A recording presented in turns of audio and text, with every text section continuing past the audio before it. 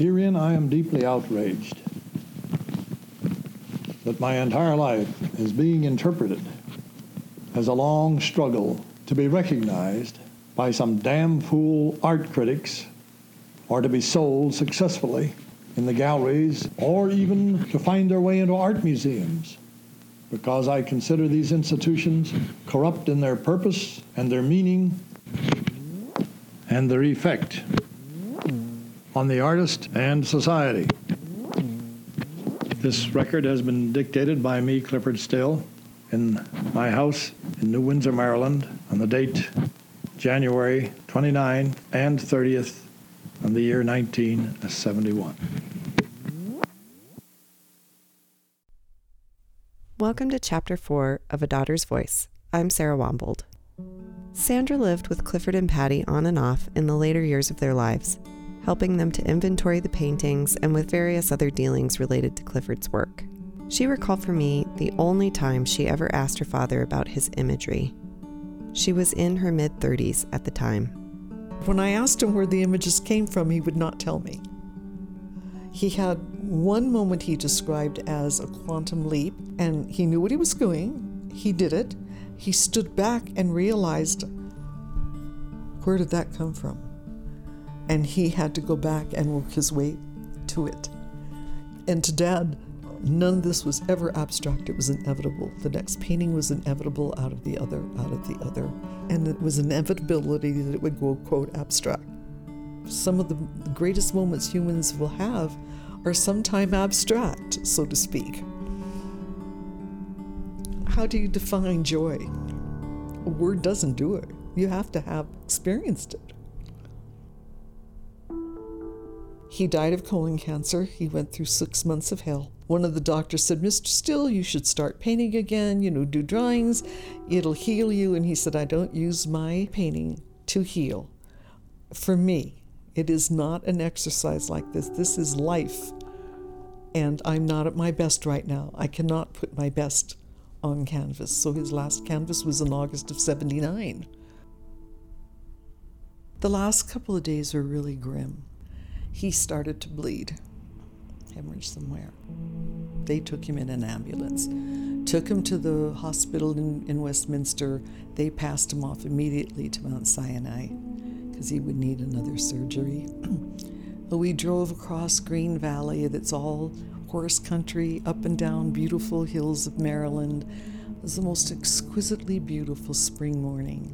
Biggest sun rising, an orange-red sun rose in the mist. It was just spectacularly beautiful, painfully beautiful.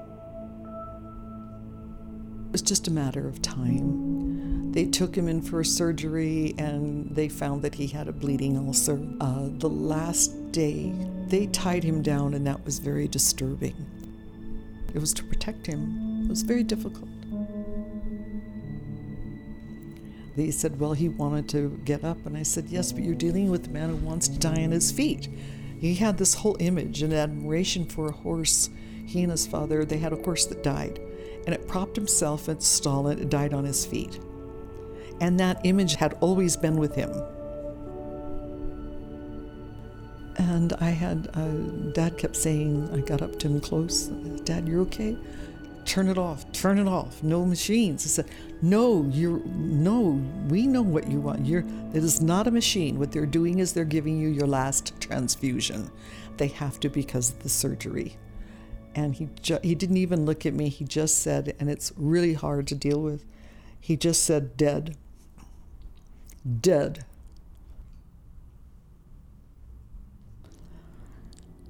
He just said that one word, and I just said, yes, they will not do any more. We're here. We'll let it go.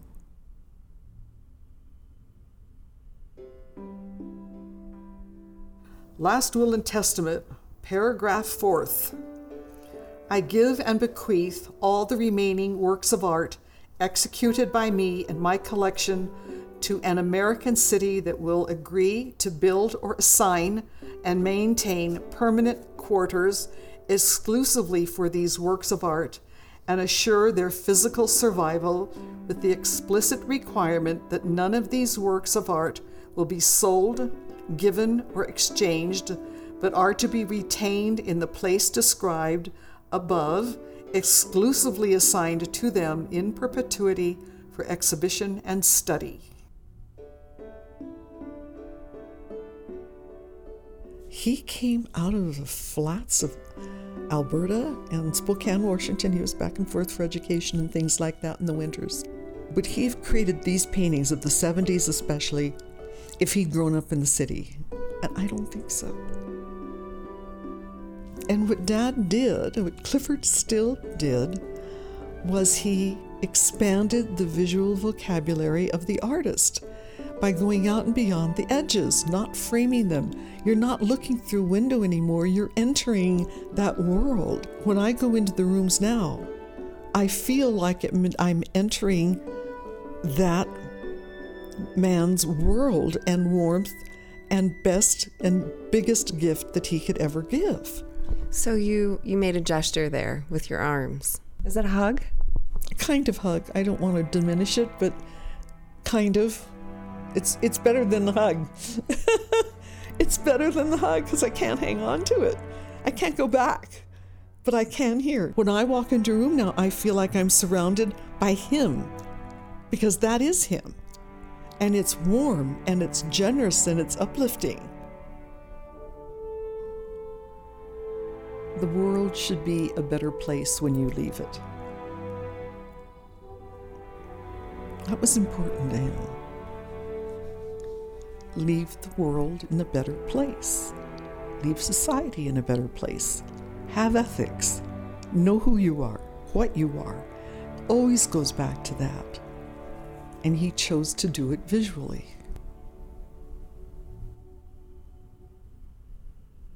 I am not seeking immortality.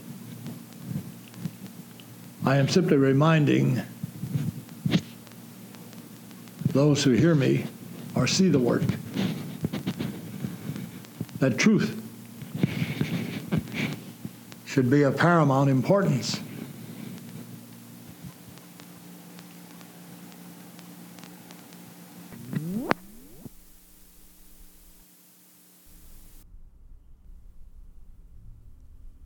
That's the end of our podcast. Thanks for listening. Special thanks to our composer, Tim Cameron, our motion graphics designer, Betty Cameron, filmmaker Dennis Scholl for sharing some of his footage with us, and to consulting producer Josh Madison, who hosts the podcast Denver Orbit. Check it out if you haven't already. Our website is cliffordstillmuseum.org, where you can find loads of other information about the art, the museum, our events, and of course, Clifford Still. And if you enjoyed this podcast, please find us on social media and let us know.